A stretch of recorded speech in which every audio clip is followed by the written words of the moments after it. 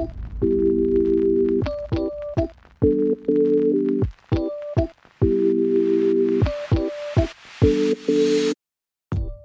welcome to the Freedom House Church Weekend Message. Today, you'll be hearing an exciting message from a communicator on our teaching team. Whether you're just waking up, on your way to work, or going for a relaxing evening walk, we know this message will equip you to experience Christ's freedom today and every day. So enjoy.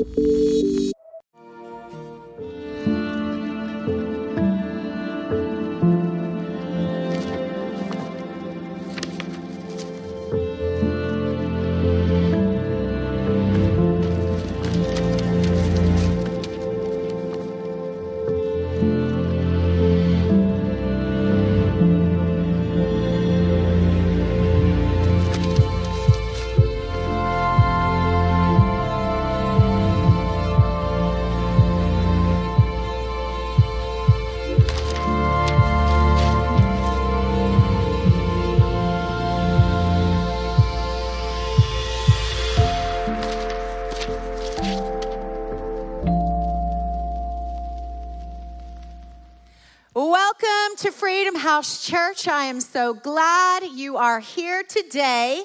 I am so thankful for all of you watching online. We have Georgia, North Carolina, New York, Texas, Pennsylvania, Hawaii, and the Netherlands.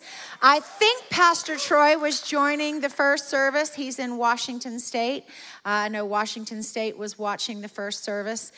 For those of you who may be new to Freedom House, I'll kind of explain a little bit how we do things around here. We are not a video venue. We don't just pump somebody in on a video. We like to have a live, fresh word from God. We have speakers at all of our campuses. My husband actually happens to be in Seattle today speaking because we do not just pastor here in the city. We also pastor around the world. We pastor other pastors, so he is there speaking. We will also be this week in California with a group of pastors. It's very important to us, especially the times that we are living in, that we are on the front lines, that we are engaged with what is going on, and that we are helping the pastors to stand up in their communities. So that's where he is. Pastor Michael is speaking at our Lake Norman campus, and Pastor Olin is at our South End campus. And so I get to be here with you today as we kick off. Man, that was like on cue. As we kick off the book of John. So John, I want to give you a bit of context and history so you understand. It's important, I think, when we're reading the Word of God that we understand different things that are significant about the particular books that we are reading. So the book of John, I want to give you some history. I want to talk about some factual things regarding the book of John. So it will help you as you study this entire month as we go through this book. It'll give you some more things that'll help you to have revelation and uncover some of the things that you're hearing, because context is very important. Who it's being written to is very important. And some of the current events of the day that are happening are extremely important, so we understand why John wrote some of the things that he wrote. First of all, I want to kick this off by saying that the John who wrote this is John, the disciple of Jesus. It is not John the Baptist. Although John was a disciple of John the Baptist before he was a disciple of Jesus. John was in the inner circle of Jesus. Not only was he one of the 12 disciples, but he was one of the three, one of the closest ones that Jesus hung out with. He actually had a front row seat to a lot of the things that transpired. When Jesus transfigured on the mountain, it was Peter, James, and John. You see, Peter, James, and John are the three that are the closest in. They are the ones at very significant moments when Jesus told the rest of them to stay. Those are the three that would go along with him. And you even see moments where it's just Jesus and John. And John refers to himself as the disciple in whom Jesus loved. So there's a special connection and a special relationship that we will see play out. In chapters 2 through 12, you see John talking more about the public ministry of Jesus, whereas in chapters 13 through 21, you see John talking more about the private ministry of Jesus that was specifically to the disciples. Now, John wrote his gospel after the fall of Jerusalem. So that means he wrote to a culture that was very tumultuous, where Christians were experiencing severe persecution, not only at the hands of the religious Jewish leaders, but also by the Roman Empire as well. The fall of Jerusalem and the scattering of the church are likely one of the main reasons that spurred John on to write his gospel. He was the last of the 4 gospels to be written. And because the Jews had been scattered all about, they were disillusioned after the destruction of the temple. So John saw an evangelistic opportunity that he took so he could help many to see that Jesus was in fact the Messiah. The differences in purpose between the synoptics, which are the first 3 gospels, and John's gospel explain the differences that we see in style and emphasis. John's gospel is more along the lines of telling us who Jesus was, whereas the other gospels, the synoptics, told us more about what Jesus did and what Jesus said. John wanted us to see who he was, his personhood. John was the son of Zebedee. He had a brother named James, and they were both one of the 12, the original 12. And Jesus nicknamed them the Sons of Thunder. That was the nickname he gave to them. And I like that because I am one who loves to nickname people. If you are in my inner circle, I have given you a nickname. My husband has a nickname. My kids all have a nickname, and that's the name we call them by. So I like the fact that Jesus did that too. John is the second author in the New Testament with the number of books. Paul was first. John comes in at second with 5 books that he authored. He authored the book of John, and then 1st, 2nd, 3rd John, and also the book of Revelation. Now, you see differences in the different writers who wrote the New Testament. We studied several different books this summer. And so if you want theology, read Paul, which we did. If you want ethics, read James, which we did. But if you want relational, then you read the book of John, which we are diving into this month. He was actually the last surviving apostle. He uses a lot of imagery in his book, which tell you a lot about his personality. He talks about wind and light and darkness, and he talks about sheep and vines and bread.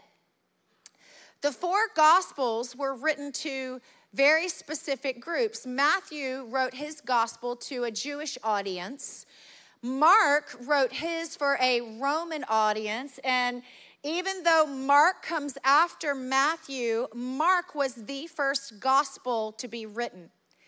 Then we have Luke, who wrote his for a Greek audience. And then we have John, who wrote his gospel for everyone. It was an open audience, which is why I always tell people who are new believers, start and read in the book of John. It's a very easy book to understand, and it's very practical in nature, and it gives us a picture that anyone could understand. So John's main objective when he is writing this book is to let people know that in fact, Jesus was the Word made flesh. Jesus was the Messiah. And if we only had the synoptics alone, we might think that Jesus' ministry only lasted about a year, but because we have John's gospel as well, we know that it lasted for at least 3.5 years because John records multiple festivals that would happen each year. While John was aware of the other gospels that were written because they were all written before his was last. First it was Mark, and then it was Matthew, and then Luke, and then John. So he was aware of all the other gospels, and his accounts are different in the fact that the synoptic gospels actually go through and record things in order that they happened. But John is very different in the aspect that John doesn't group things in the way they happened. He groups them into topics. So he phrases his book into topics.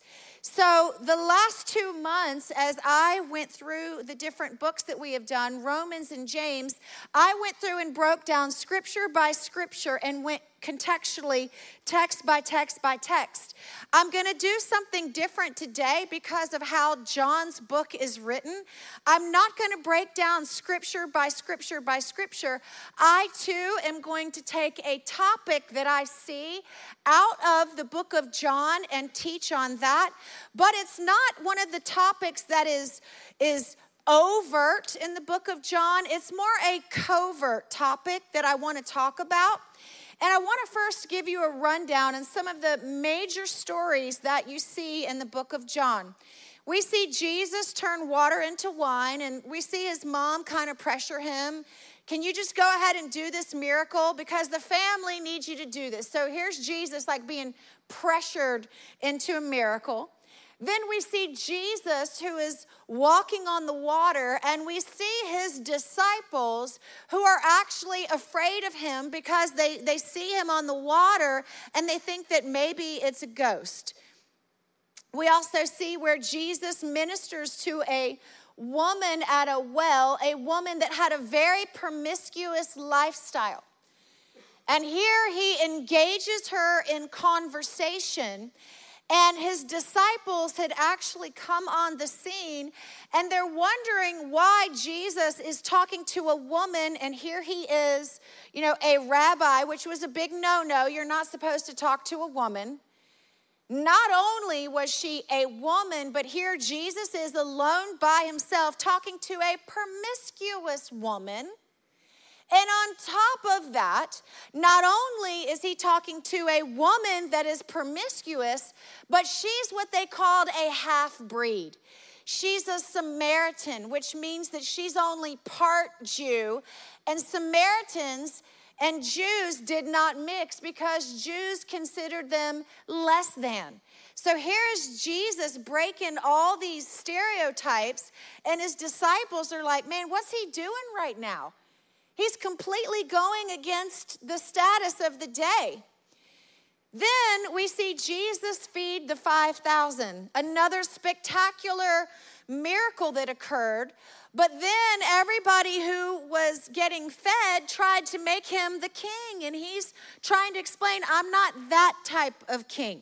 Just hold on and you'll see what type of king I am. And when he declined that, they said, okay, well then we'll make you a prophet. They tried to put labels on him. Then we see Jesus heals a demon-possessed man. He literally cast demonic spirits out of this man, and the religious leaders chase him out of the city and want him to leave. Man, that's That's kind of hard. All the good he's doing doesn't seem like he's being appreciated too much. Would you say so? Then he raises a girl from the dead. Surely that will get some accolades, right? He gets ridiculed for raising a girl from the dead. They're ridiculing him to the point where he has to put everybody outside of the room so he can continue to do what God is asking him to do. Then Jesus heals a man that was born blind. 38 years this man had been sitting by the gate beautiful, the pool of Bethesda, blind. And what happens? Well, let's see. John chapter 5. Because he healed a man, it says, for this reason, the Jews persecuted Jesus, sought to kill him, because he had healed a man on the Sabbath. It looks like Jesus can't catch a break here.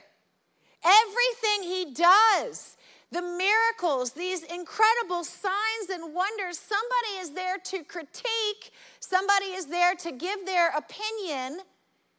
And one of the things that really stood out to me is I began to really go through the book of John is that Jesus was never approval addicted. Jesus never cared when somebody called him names. He was literally called Beelzebub. He was told he was blasphemous, which is the only unpardonable sin. He was called all sorts of names. He was threatened. He was chased out of town. Religious leaders, those who were supposed to be believers in God, sought to harm him. But Jesus wasn't like us. I mean, he had actually done no wrong in his life, where you and I have. So here he is, getting chased out of town, getting ridiculed, having death threats made against him for no reason. Many of us, we back up and stop speaking what needs to be said because it made somebody mad or hurt their feelings. Or maybe they stopped following us on Instagram. We lost followers. Or somebody claps back or pops back at us, so we get quiet. Because we don't want to hurt anybody's feelings. We don't want to make anybody mad. I mean, what I was saying was the truth, but gosh, if it's offensive, maybe I'll just step back. Maybe I won't say anything. Jesus never, ever lived for the approval of man. He only lived for the approval of God. You never saw him cave to people's opinions, and you never see him doubt the mission of God that he was given. And you never see him shrink back. You never see him turn another way and say, well, you know what? I really shouldn't go talk to the woman at the well in Samaria because Jews are supposed to have no dealings. And what might people say? You never saw him listening to the crowd. Whether it was those who were his leaders, whether it was those who were his friends, those who were close in. Jesus even begins to teach. Listen, I am the bread of life. And if you want to have life, you're going to have to partake of me. He'd already told the woman at the well, listen, if you drink of this water that I give you, you'll never be thirsty again. And now he's saying to the crowds, listen, if you partake of me, you're never going to hunger for the wrong things again. You see, approval addiction is hungering for the wrong things. It's needing somebody else to validate who we are instead of the King of Kings and the Lord of Lords. We need our boss to approve of us. We need our pastor to approve of us. We need our spouse to approve of us. We need our family to approve of us. And listen, there's nothing wrong with wanting somebody to like you. It becomes an addiction when it goes against what God is asking of us. It's not wrong to want people to like you unless it comes at the cost of compromise. So here, Jesus is saying, I'm the bread of life. You've got to partake. Says in the next verse, the Jews therefore quarreled among themselves, saying, how can this man give us his flesh to eat? And in my Bible, the caption says, rejected by his own. That's kind of hard when people you thought were your people are rejecting you. If you are a black conservative, you know exactly what I'm talking about. That was a good chance to say amen. Keep reading further. It said, for my flesh is food indeed, and my blood is drink indeed. You can just see the people in the crowd arching their back. He who eats my flesh and drinks my blood abides in me, and I in him. And as the living Father sent me, and I live because of the Father, so he who feeds on me will live because of me. This is the bread which came down from heaven, not as your fathers ate the manna and are dead. He's saying, listen, that bread that came from heaven, that fed our fathers, our forefathers temporarily, this bread that's now standing in front of you, that's coming from heaven, this won't just feed you temporarily. This will feed you eternally. You'll live forever. Everyone is freaking out right now that Jesus is saying this. The whole crowd is freaking out. And it says, when Jesus knew in himself, it doesn't say that the crowd complained. It says his disciples complained. A disciple, someone that had been following his teachings. Someone that was supposed to help him spread the word, the gospel, to get it out to the world.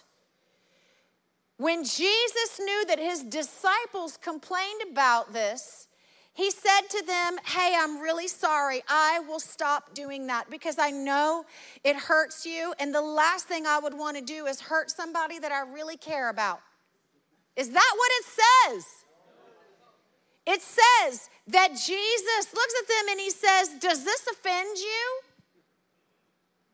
How many of us would have done that? How many of us deleted that post that was true and was right and it needed to be said, but we got some flack for it. People started jamming up our page. So we delete it. Do you know why they jam up your page? So you'll delete it. So you'll be quiet. So you'll think twice about preaching the gospel again. You'll think twice about posting anything that goes against the narrative of today. They jam you up, so they'll shut you up. And if that wasn't enough, it says, from that time, many of his disciples went back and walked with him no more. Do you know how many Christians I have heard say, well, I'm not going to say this or do this because it's offensive to people, and they might walk away. Jesus was willing to let the truth stand and people fall where they may. The truth is the truth, and it's always offensive to those who don't want it. So here is Jesus asking them, does this offend you? Many walked away. Now, at that point, if I'm being honest with you, because of my life and where I have walked through in my life, The tendency for me, now I had to get over this in the early years of pastoring. We've been pastoring for 30 years. And this was a problem for me. When people walked away from me, it hurt. It really hurt. And I'm not telling you that it's without pain now, but it's pain with a purpose that I'm willing to endure now. In the early days, when somebody walked, it would trigger that abandonment that I had as a child. It would get triggered. I was like, oh, no, don't go. If this was me and people that were my disciples walked away from me, many, I can promise you I would not do what Jesus did. This is what he did next. It says, then Jesus looks at the 12 and he says to the 12, do you also want to go away? You might as well go while the rest of them. Who else wants to go? Come on, go ahead and go. For me, I'm going, thank you for staying. When everybody else left, please don't leave. Don't leave me, because it really hurts when somebody walks away. It makes me feel bad because I was abandoned as a child, and that seed of abandonment is coming back up. Most people don't understand why we get so jacked up when somebody that should walk away walks. It's because it's feeding something. It's feeding something that's not healthy. That's why we return to those old relationships that weren't good, that weren't healthy. Somebody's getting set free. Or saying, oh, me, one or the other. We go back to those old relationships because it triggered something in us, and we're looking to satisfy ourselves with something. That's what approval addiction is all about. It is about satisfying ourselves with the honey that's coming from someone's lips. But see, Jesus, that's not what he is using as his stick of approval. It's not his measuring tool. He's wanting his approval from heaven. And when you are not concerned about what everybody thinks, it doesn't matter. The 12 left, you're going to ask them too. You want to go too? Because if it's just me and God, I'm still fulfilling the mission. When we stood up in 2020 and my husband, I cringed when he did this. We had already told people, we stood up on the church, we made declarations, and he gets on, does a FaceTime with all of the staff, and we've got a good number of staff people. And he says, by the way, this is the direction we're heading. This is where we're going. This is what we're doing. I'm accepting resignations. I was like, no, don't. You might get some. And the Lord reminded me that even with Gideon's army whittled down, if we are all having the same process, the same mindset, we have the same values, even if you have to go smaller, be confident in the fact that God is asking you to do this. But that little tinge of abandonment, and listen, I don't know why you do some of the things you do for your approval addiction. Mine was a root of abandonment. It's an orphan spirit. The fact that my mother and father were never there. And so I wanted relationship. I didn't have relationship. And so when somebody walked away, even if they needed to, I remember the early days of the church, there was this jacked up family. Oh my gosh. Because in the early days of the church, you know, when your church is real little, you just get everybody that came from other churches that's disgruntled. And I'm like, oh, Jesus, we got some granola Christians up in here, fruity, nutty, and flaky. I'm like, Lord, have mercy. God, help me with this. And this family came, and, you know, at that point, I mean, you're counting cockroaches because you're just glad that something's showing up, right? And so I'm just so thankful that they're there, but I'm like, oh no, our church is too small. They're too crazy. When it's a canoe and you jump up and down, it'll flip it. Okay? A cruise ship, you jump up and down on, you're fine. We were a canoe, and I was like, oh Lord, these people can't stay. They can't stay. And when they left, I cried. I'm like, oh, they left. And Troy's like, babe, you prayed they'd leave. I'm like, oh yeah. See, some of us have to have the gift of goodbye, where we are okay with relationships that are no longer suiting the purpose of God on our life. And it doesn't make us like insecure if somebody walks away. We're not chasing down unhealthy relationships. Maybe God's got something better in mind. I love what Peter says to Jesus when he says, do you guys want to go away too? Do you? He says, Lord, where are we going to go? We kind of like gave everything up. We don't have anywhere to go. See, that's the thing. When you serve God and you don't have a plan B, you're going to make sure plan A works. But when you've always got this contingency plan, well, I can always run to this if this doesn't, and I always run back here. I'm always go here. I've always got this other thing to fall back on, just in case it doesn't, just in case. When we've always got a contingency plan, it's because we've got a trust problem. Got a trust problem. You know, being honest again, and I'm sure this is just me, I'm sure y'all would not do this, but after everybody else left, and after the religious leaders were trying to kill me, and after I'm being kicked out of cities, the Jews have all turned on me, and now my disciples have left, and now I've got the 12, and they stayed. They didn't get up and walk. I'd probably be like, oh, thank you for not leaving. Can I cook for you? Can I bake you some cookies? Thank you for your loyalty. Oh, I'm so glad you didn't leave. Jesus didn't do that. He didn't applaud them for staying faithful to the mission. He expected them to. And then he says something. Oh, Jesus, he says, did I not choose you, the 12? And one of you, he's already whittled away everybody else, and one of you is a devil. He spoke of Judas Iscariot, the son of Simon, for it was he who would betray him, being one of the 12. Let's get this straight. Let's just understand what's going on here. Jesus is perfect. Jesus heals the sick, opens blinded eyes, walks on water, raises the dead, but the Jews hate him. The religious leaders want to kill him. The disciples walk away, and one of the 12 is a devil. That sounds like a pretty hard day to me. That might be a day I come home crying to Troy Maxwell, who will tell me, go ask God, go talk to Jesus. You know what that reminds me of?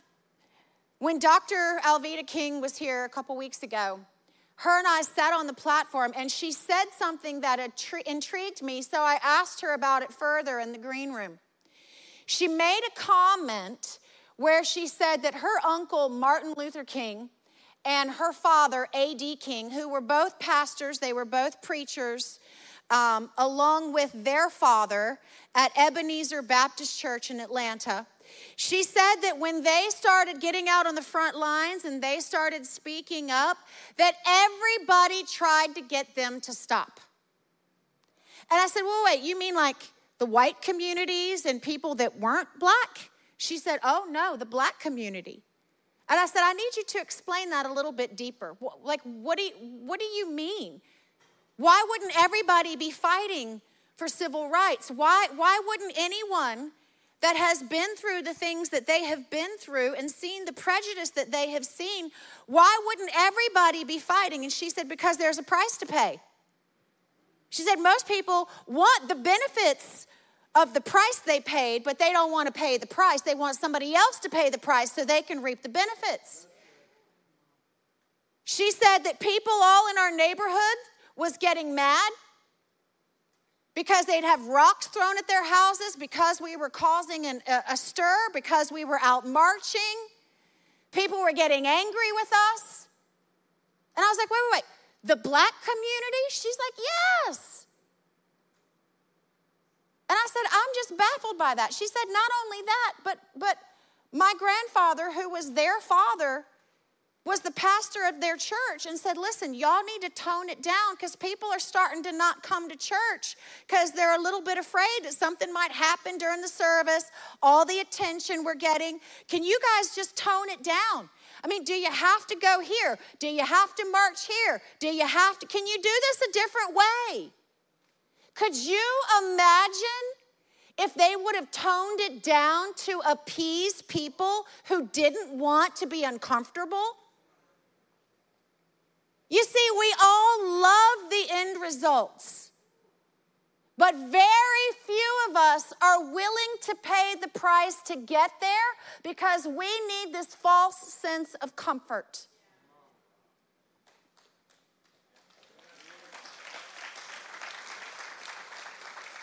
And I thought about that, and it rocked my world because they told their father, we cannot back up, we cannot stop. They told people in the neighborhoods, this is where we rise up, this is where we let our voice be known, because if we were to sit back in a time like this, things will never change. And I know it seems a far stretch, but I've got a dream.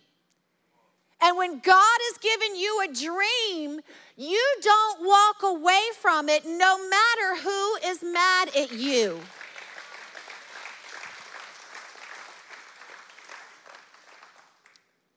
And I love that you're clapping because that means that you're going to do that too, right? We struggle with that. We struggle with the fact that many times things that we do that we know are the right thing to do are not going to be pleasing to people. When our job asks us to post a rainbow and we say no,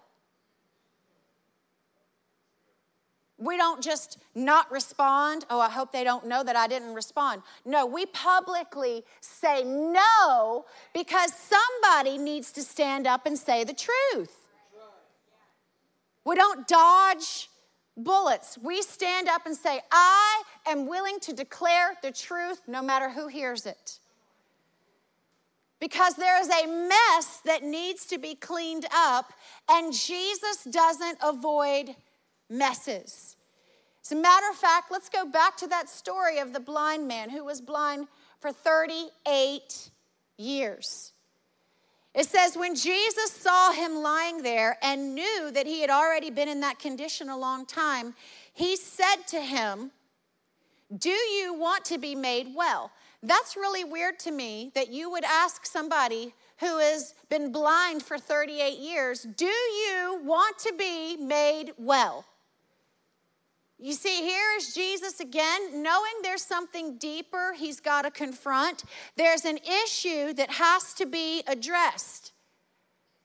And you'll know by the man's response why Jesus didn't just say, hey, you're blind, healed in Jesus' name. Hey, you need this in Jesus' name. Like he did so many times. He's like, in my name, in my name. This time, he doesn't do that. It's the only time he asks them, hey, do you really want this? He's asking him a yes or no question. And what does the man say? The sick man answered him, sir, I have no man to put me in the pool when the water is stirred up. But while I am coming, another steps down before me. Jesus just asked him a question, yes or no. What does he do? Probably the same thing he's been doing for a long time, making excuses as to why he's sitting in his condition. Which many of us do the same thing. My husband and I, before we started the church, we were in a little town in the mountains of Virginia. My husband was preaching a message. And he does an altar call for healing, and he prays over this woman. She had to have been in her 40s. She was young, but she had a walker, and she was hunched over, and her limbs were kind of curled up a bit. He lays hands on her, prays for her, declares God's healing power over her, and her back begins to straighten up. Her arms stretch out. She pushed her walker away, and she began to walk for the first time without hindrance of this walker. She was crying, tears were in her eyes, and there was a Sunday night service as well. So Sunday night comes, the woman comes back, she's back hunched over, back pushing her walker, and walking like this. And Troy goes over to her, and the woman says, I need some more prayer. And out of his belly, he just said, no, you don't. Prayer is not what you need. What you need is not to depend on that disability check, because the reason that you're back in this condition is because you want that check each month, and that check has become your God. And until that check is no longer your God and you really want this healing, I'm not wasting my time.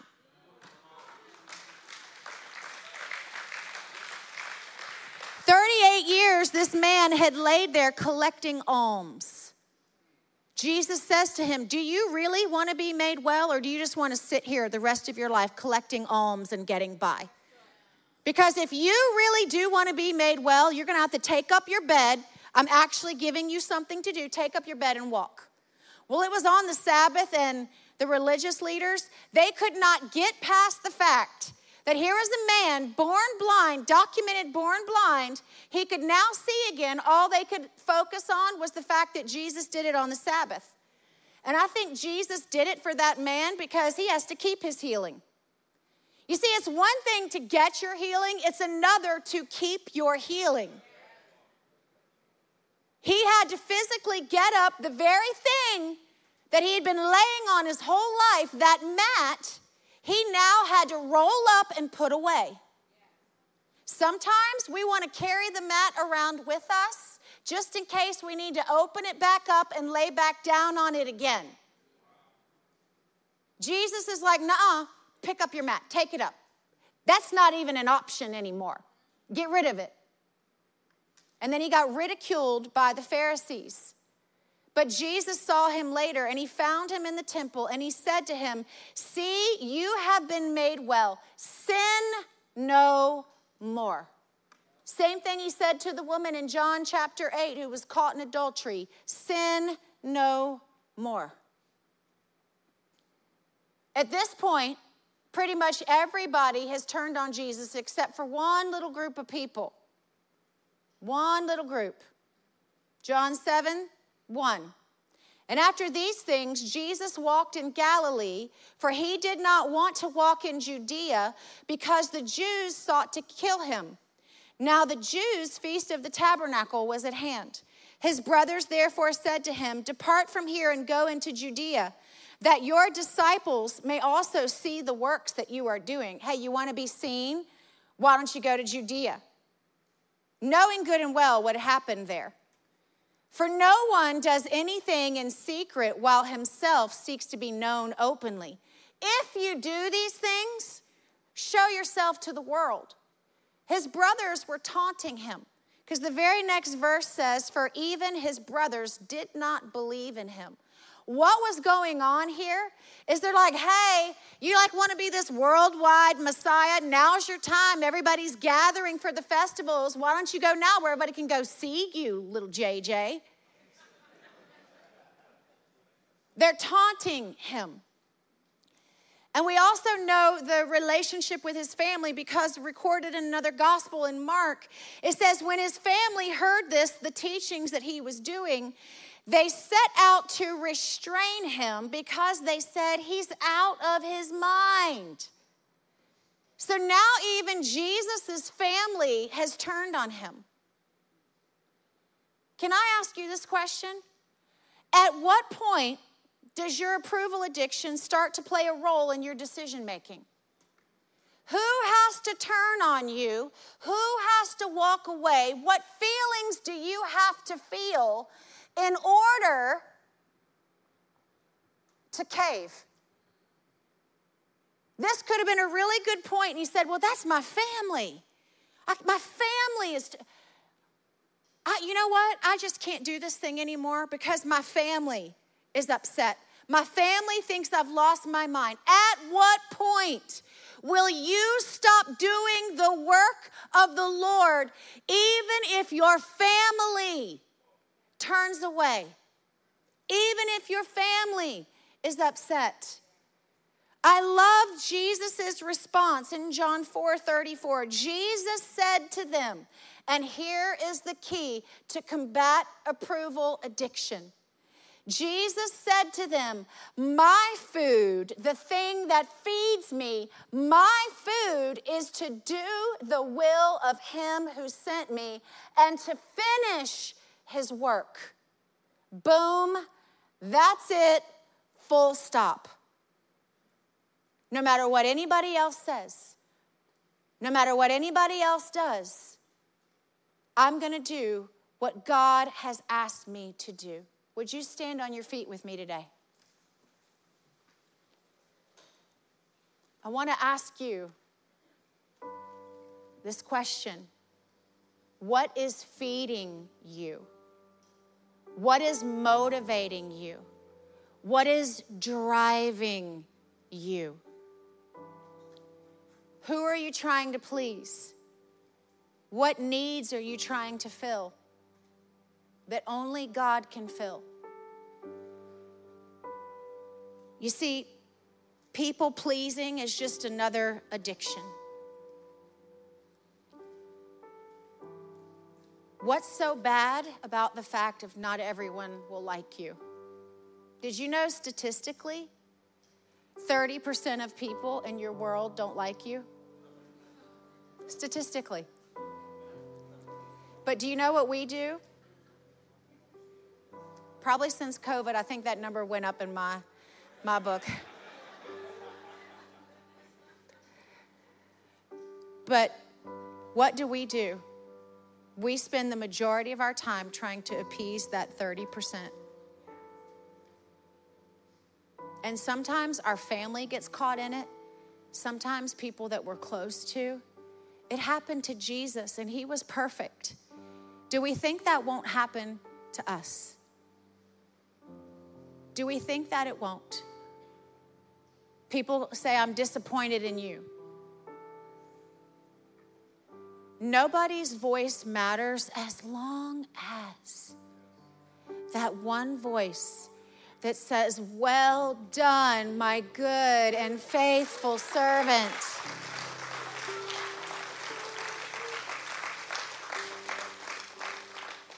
And Jesus said, do you think they won't reject you? They rejected me. At some point, we've got to make peace with the fact that we have a call of God on our life. And whether someone likes it or whether they don't, their opinion of us is none of our business. I care what you have to say. Would you close your eyes and bow your head? I want to ask you this question today.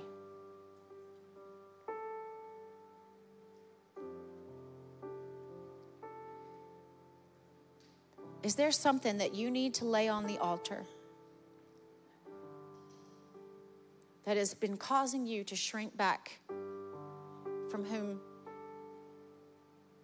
Jesus has called you to be? People's opinions, maybe your own opinion, maybe your own self-talk is the voice that you need to silence. Just ask the Lord right now, in this still moment, just ask him, God, why am I not stepping out or fulfilling everything? What fears, what anxiety, what is it I'm trying to get other than just please you? Why do other people's opinions matter? Why am I needing my Father's approval? Why am I needing a relative's approval? Why do I need my boss to say something to me instead of God knowing that if you approve of me and the rest of the world doesn't, that I'm still okay? If you know today that there is something you need to lay on that altar today, that has been feeding that approval in you other than God, would you just lift your hand? Let's just get rid of it today. Just lift your hand. Just lift it.